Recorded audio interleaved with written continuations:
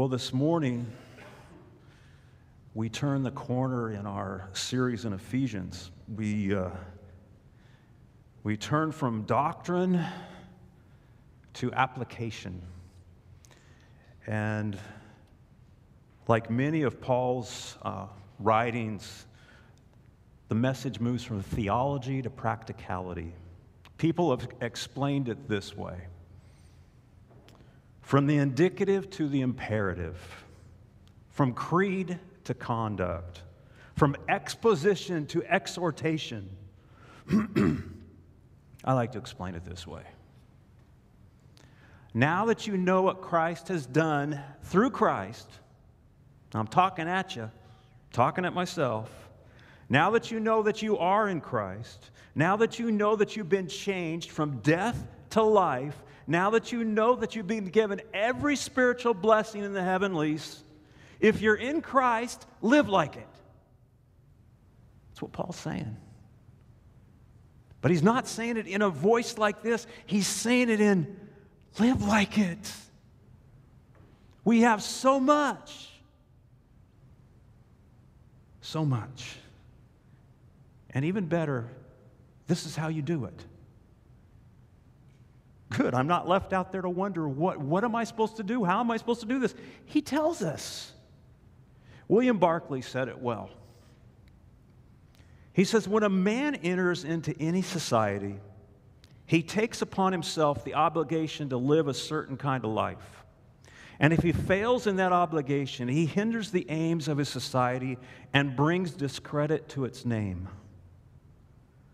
Another adds, an employee is obligated to work according to the rules, standards, and purposes of his company. Members of service clubs obligate themselves to promote the goals of the club and to abide by its standards. When someone joins an athletic team, he's obligated to play as the coach orders and according to the rules of the sport. Human society could not operate without such obligation. Neither can a church. Neither should a Christian. If we are in Christ, if we are Christians, I hope that we have the spiritual security to understand we're loved. I pray that we understand that we have the spiritual blessings, every spiritual blessing that we can possibly have. But are we living in a way that conforms to the gospel standards and obeying the the Scripture's commands? Are we living in that way? I think what a lot of people think, they say the words. But if the words go into your heart, actions follow. And that's what Paul's talking about. I would ask that you stand and that we together read. Together read. You're going to read with me the first verse of today's passage. It can be found on page 977 in your pew Bibles. It's Ephesians chapter 4, verse 1. Now I'm going to start. Now I need you to help me with it, though. I, therefore, a prisoner for the Lord, urge you to walk in a manner worthy of the calling to which you have been called. Did you hear that? Because you said the words, we heard it. And to walk, what it means to walk, it's a Hebrew idiom. It means to live life that way. We're called to live a certain lifestyle. And you know what? We're called to live it well. To walk means to live. May we be impacted by God's word this morning. May God bless the reading of his word. Please be seated. Well, what kind of lifestyle are we asked to emulate? What does Paul write from us? What, in God's word, what are we supposed to do? It's simply this: walking in unity. Walking in unity. And as we'll soon see, it's twofold. It's walking first with the Lord, and it's walking also with brothers and sisters. It's always twofold. It's not island Christianity. It's not God, me, and myself, and I, and that's all it is. No, it is God with me, with you, together. How's this to be accomplished? Well, in this passage, Paul stresses two general ways of maintaining unity. First, in verses 1 through 3, the means of maintaining unity.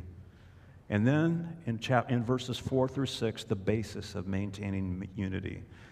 To have the means simply means, that's interesting. It means to be able to accomplish something. To have the ability or the resources to accomplish what you've been called to do, what the task at hand, what it needs. And the means have been established in all of chapters 1 through 3. Those are the means. Those are how we can establish, how this can happen. I'm not going to read everything. I'm not even going to repeat what I've said, but chapters 1, chapter 2, chapter 3, that's how we can accomplish this, because it's Christ in us. It's our new identity in Christ, your identity. Look at the first verse that we read earlier. I, therefore, a prisoner for the Lord, urge you to walk in a manner worthy of the calling in which you have been called. Paul he's an outstanding writer, and he has the Holy Spirit guiding him in this, but he subtly reminds the readers that he's a prisoner of the Lord. And you go, so what? Do you know that obeying and following and walking with the Lord Jesus, it can be costly? It cost him his freedom. It might cost us our freedoms. But God is worth it. Christ is worth it. Paul doesn't ask them, the Ephesians, the ones he's writing to, and he doesn't ask us to do something that he hasn't done himself. And know this, Jesus doesn't either. Jesus has walked before us, and he's been through every single thing that we'll ever come across. He urges, he entreats, Paul begs them to walk in this way. Please, walk this way. It's on a scale of importance from 1 to 10, it's a 10. It's 10. Now, worthy comes from the Greek word axios, which means it's a root idea of a weight. Think of a scale. And it's the word that we get the English word axiom from, which means of equal weight. Equal weight. If you're a student of math, which I'm not. I have smart people to take care of me in that way. The axiom indicates doing something to each side of the equation so it remains true. You have to keep this, it has to remain true. What's being said here is that because we have been given such great spiritual blessings, we've been given life, we should live lives worthy or equal to those realities.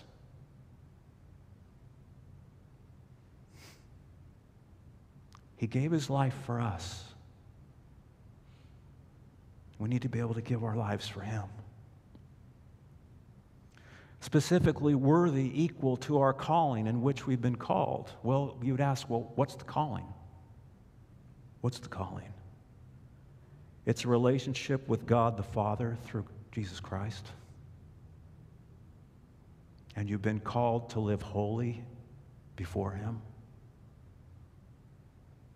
It's what Romans 8 details. Romans 8:30. And those whom he predestined, he also called. And those whom he called, he also justified. And those whom he justified, he also glorified. We have the means to be able to walk in unity. Now, before we go any further, I want to be very specific. What kind of unity is Paul speaking of? What is he talking about? Because many people get the wrong idea. He isn't advocating que sera, sera, whatever will be, will be. No, the future is not ours to see, que sera, sera. He isn't saying that your truth is your truth and my truth is my truth, and whatever happens, it'll all end up well in the end. No, he's not advocating that. He didn't have a coexist bumper sticker on the back of his horse. No, the unity to be maintained is found in verse 3. Eager to maintain the unity of the Spirit in the bond of peace. The unity of the Spirit. The Spirit, God, unity. And when eager, it means what it means. Be eager to do so, zealously pursue it. It's urgent. Unity is urgent. It's a focus on God, who is the one, the three in one, that unite us as one body. R. Kent Hughes gives this illustration, and it's a very good one that helps explain what kind of unity is needed. He writes, and we can think with him. It'll never happen, but it's an interesting thought. Suppose for the moment that by a miracle we could bring some of the great Christians from centuries together under one roof. From the 4th century, you would come the great intellect Augustine of Hippo. From the 10th century, Bernard of Clairvaux. From the 16th, the peerless reformer John Calvin. From the 18th century would come John Wesley, the great Methodist advocate of free will. And along with him, George Whitefield, the great evangelist, who spoke both in England and in America. From the 19th century comes the Baptist C.H. Spurgeon, the Prince of Preachers, and D.L. Moody. And the 20th century, D. Martin Lloyd-Jones. And finally, from the 21st, I'll throw my in there, John MacArthur. We're all together in one room. We're hearing these men. They're speaking. They're talking. And do you know that if they took a vote, most of these men in the room would not agree. You couldn't get them to agree on what they were going to talk about, except underneath it all would be unity. Why? Because Jesus. When they spoke about Jesus, when they talked about Jesus, and when they brought up Jesus and they focused on Christ, their unity would be great. Back to verse 3. Go ahead and keep it up there, please. Just run it. Thank you. Notice that it says maintain unity, not attain.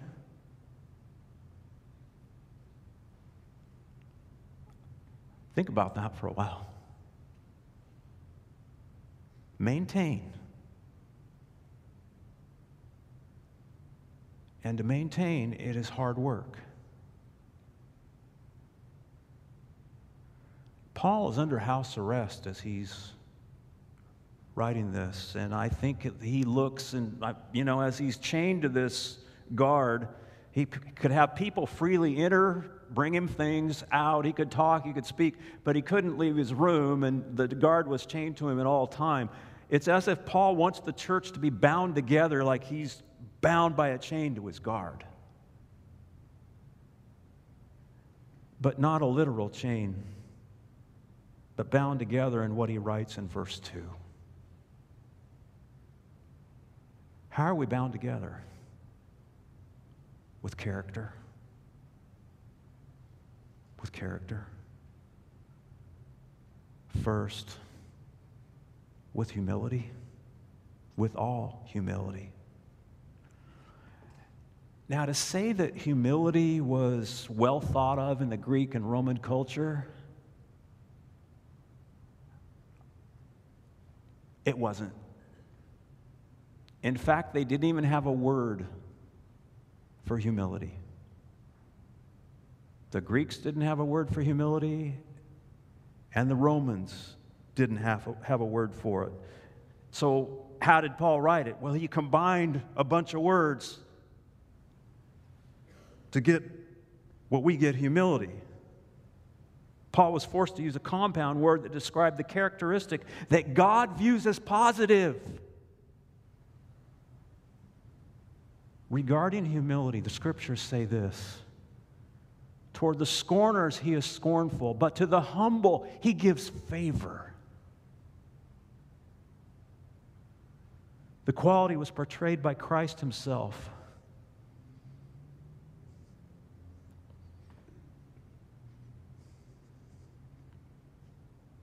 He emptied himself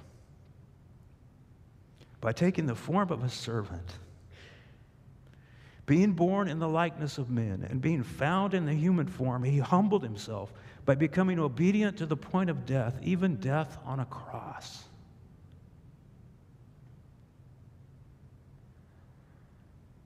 Now think with me. What's the opposite of humility? What's the opposite? Pride, arrogance.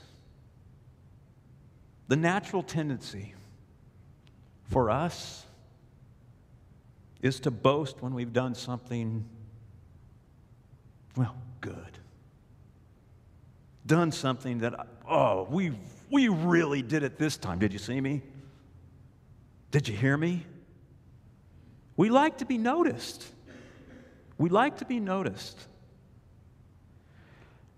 It reminds me of an oldies song, and I remembered it this morning, and I had to write it in. Oh, Lord, it's hard to be humble when you're perfect in every way. I can't wait to look in the mirror because I get better looking each day. I have to stop there because he starts using words that I can't repeat in church. But it made me laugh, and you're thinking, how often are we like that? You know, and the ironic thing about humility, think with me here, is that if you say you have it, you don't. Oh, I'm humble. Right. No, you're not. No, you're not. Well, how do we begin to display the characteristic of humility? Ask the Lord by His Spirit to put to death pride in your life.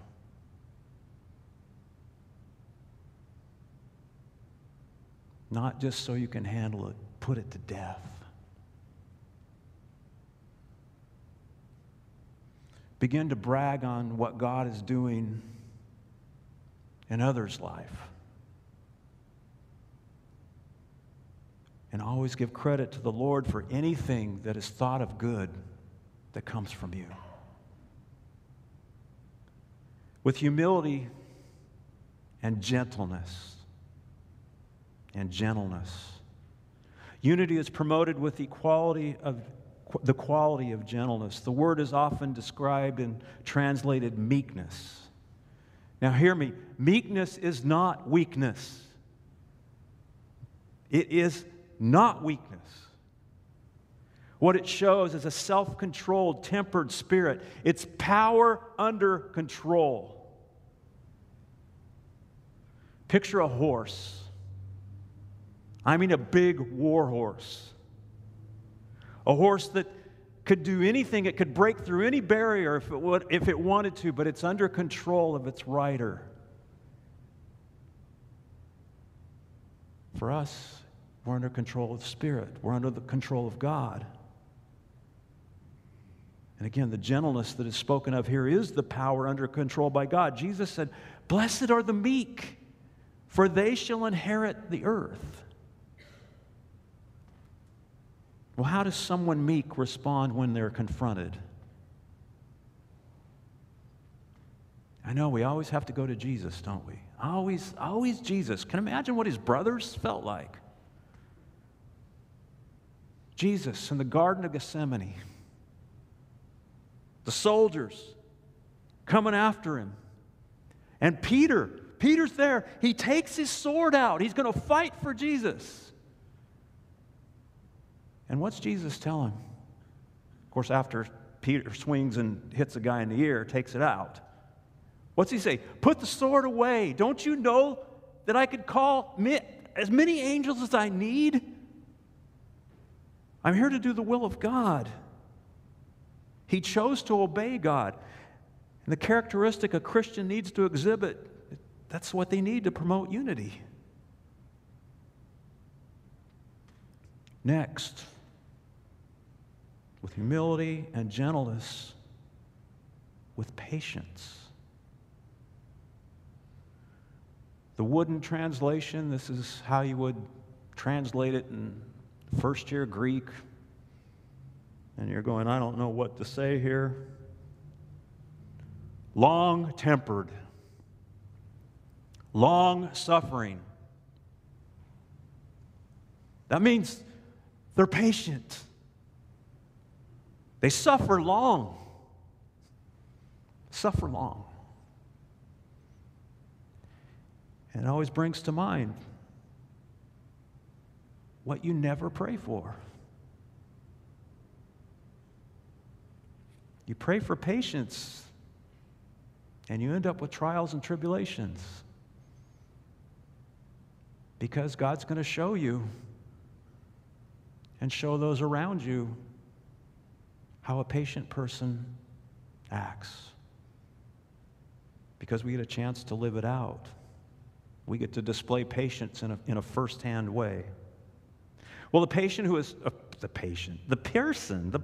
patient endures circumstances that are negative and doesn't give in to them. There are two things here. When we deal with things and we deal with people. Well, okay, when we deal with things when they're negative. Examples. How many years did Abraham have to wait for an heir? I don't know. I didn't do the math. I told you already I'm not a math person. The next one was written down for me. How many years did Noah wait while he was building the ark? 120.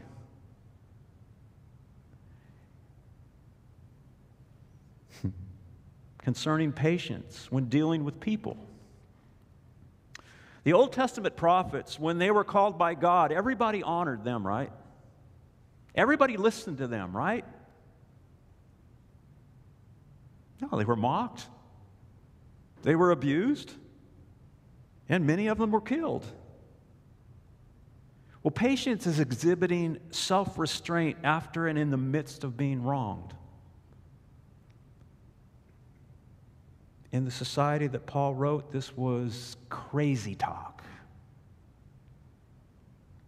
The philosopher Aristotle wrote,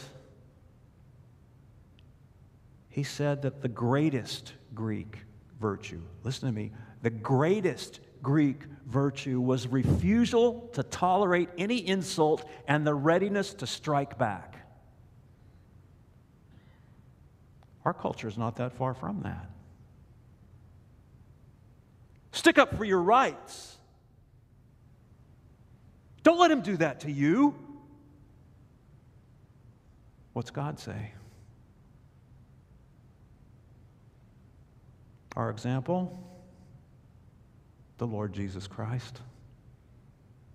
Did he ever complain with what he was asked to do?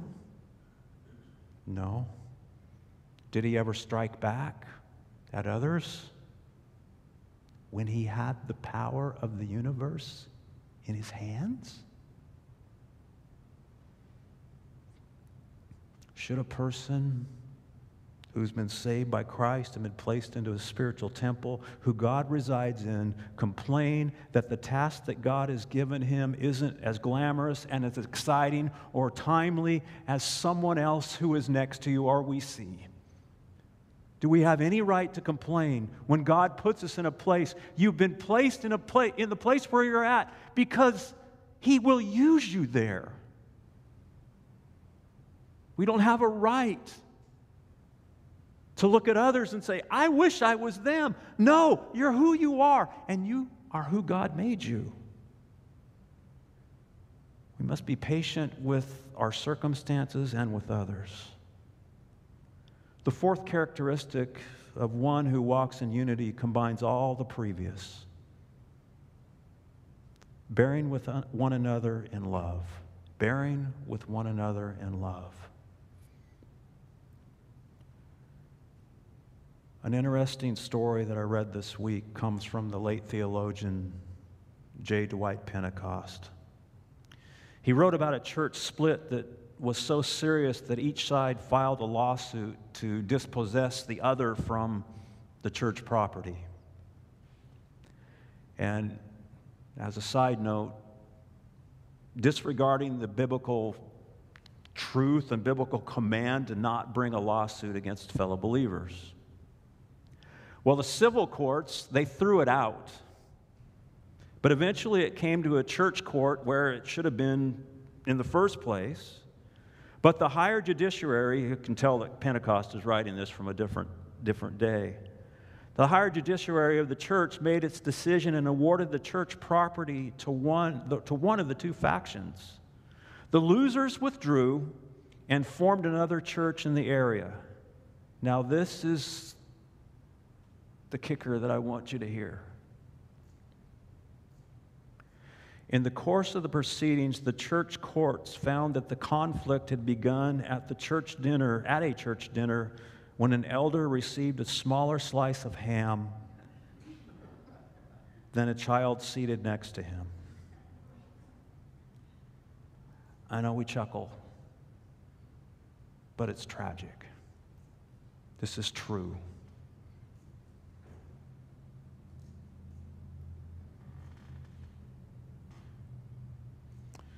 He goes on to say the obvious. The root of the standoff was an absence of patience and forbearing love, not to mention humility and gentleness. These are the means how to accomplish the task of walking in unity, what we have been given by Christ's death and resurrection. You might say that the bar that has been set for us.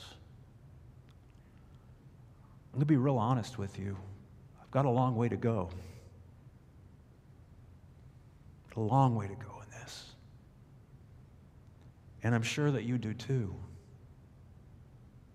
But we keep walking with Christ, right? We keep walking with Him. We walk with the Savior. We keep coming to Him even when we've fallen. He wants you to come to Him. Not run away. Not make excuses. But to come to Him and seek the characteristics through the Spirit that He provides. Paul's not imploring us to do something that cannot be reached. Hear me. God never commands us to do something that we cannot do. Well, how can we reach that goal? How can we hit the mark? What's the basis for maintaining unity? This is probably the best part of the sermon. The basis. What's the established foundation for maintaining unity? 2 words. 2 words that describe our one great God. The 2 words, the Trinity. In these next verses, describe the Spirit, the Son, the Father. Explained in the 7-fold appearance of one. A commentator writes, everything that relates to salvation, the church, and the kingdom of God is based on the concept of unity, as reflected in Paul's use of 7 ones in these verses. The cause or basis of the outward oneness is inner oneness. The cause of outward oneness is inner oneness. Practical oneness is based on spiritual oneness. It's Christ. It's the Father.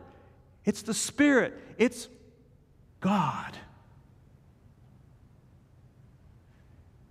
In verse 4, Paul speaks of the unity found in the Spirit. There is one body and one Spirit, just as you were called to the one hope that belongs to your call. Now we understand and we know and we've heard the body refers to the church. It's a picture.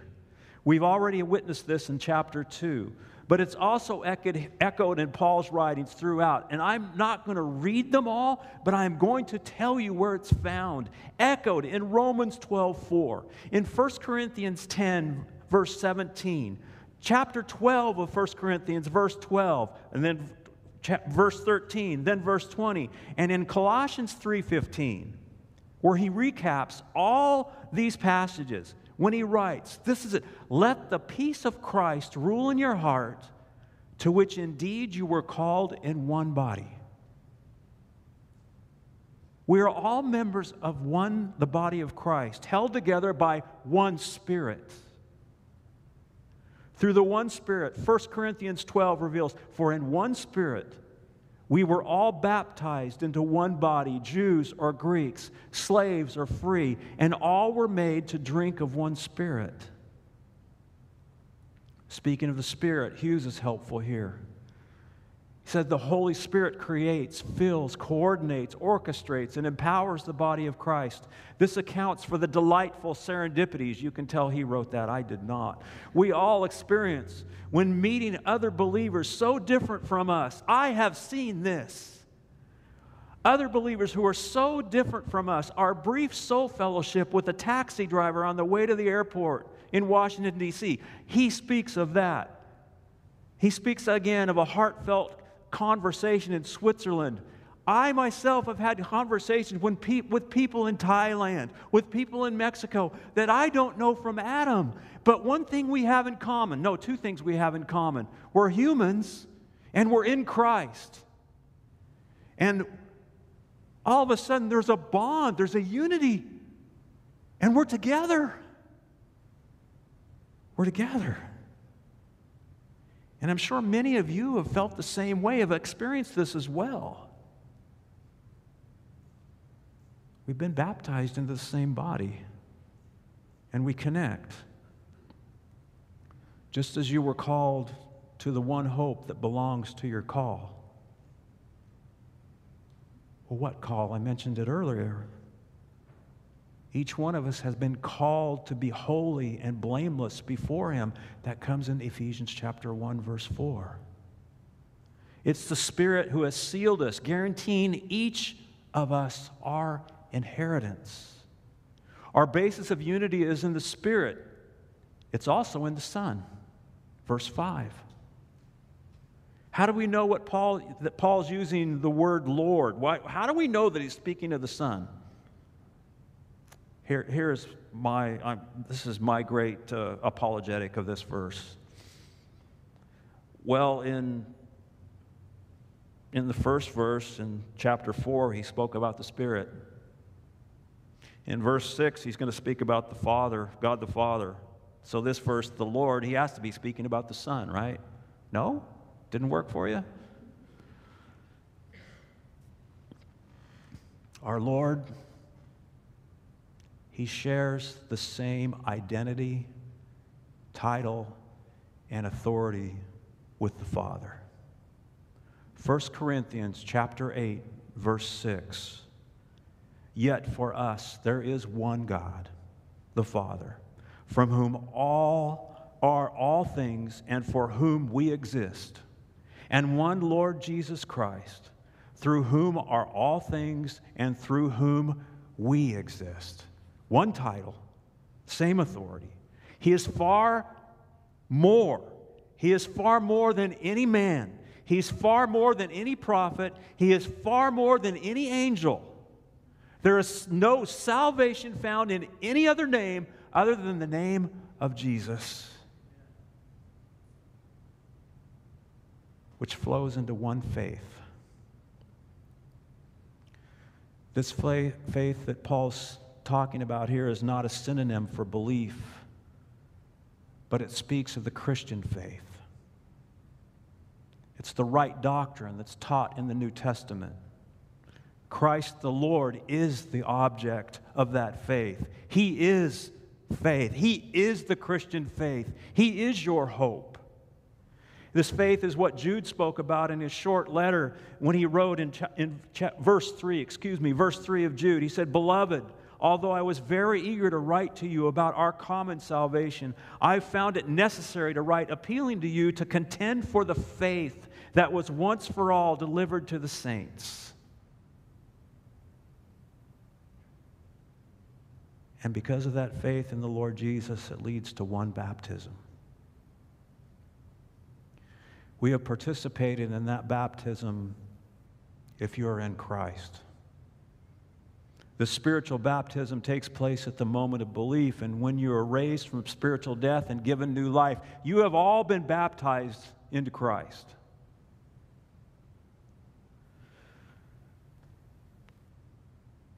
When we've seen the Spirit's work regarding unity and the sons, and lastly now the fathers.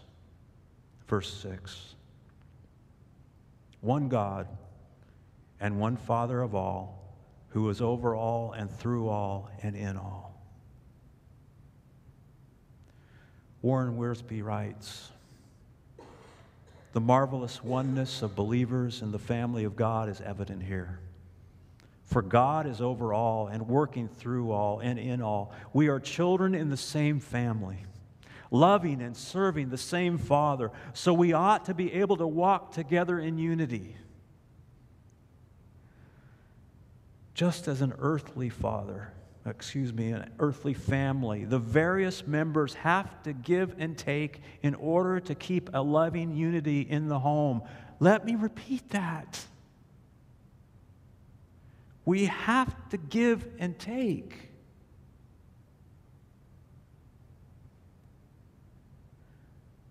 So God's heavenly family must do the same.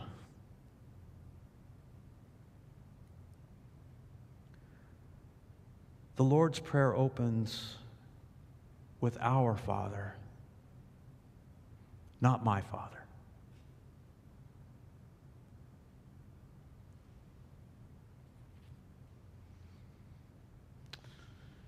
You and I are different. We have different likes and dislikes. We have different preferences. But we have the same Father.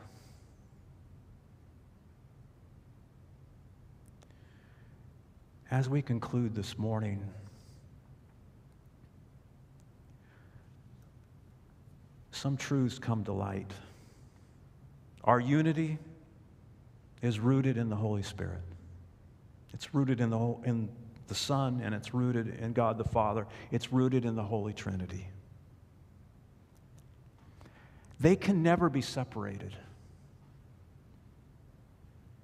They can never be separated because why? Because God is eternal.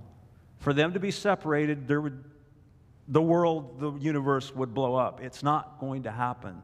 They are one. They will always be one. There will always be, though, three persons in that oneness. If this is so, and it is not possible to split the church because we've been purchased, sealed, and put together by God Himself. Now, there's one little problem. There's an elephant in the room. Why can't some of us get along?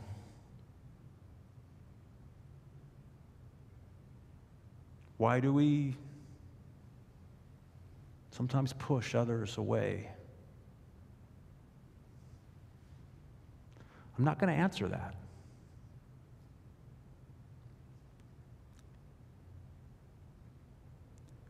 If any of these points this morning have not struck a nerve, maybe this one will at least give us pause to think.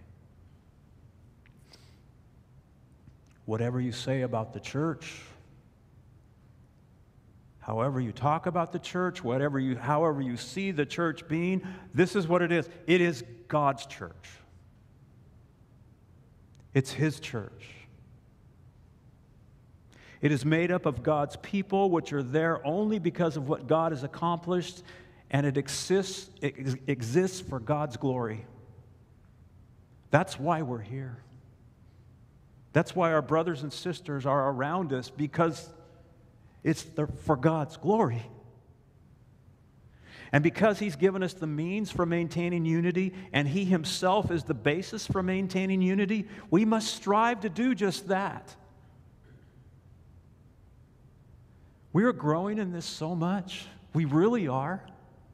But we'll never be there completely. But yet He calls us to be there completely. Understanding that God Himself has already worked unity into every fabric of our experience together as Christ's body. We are already unified. Let's show it. Let's live it. Let's walk in unity. Would you pray with me? Lord God, we thank You for the opportunity to be instructed today by Your word. And we, Lord God, fall short. But You don't. You have so much patience with us. You have show so much gentleness with us. We thank You for that. May You build our love for each other. May You expand it so it begins to overflow. So when other people, when other places of worship, when other churches see us, they see a group of people who are going, my goodness, those people love each other. And they are unified. Lord God, we pray that.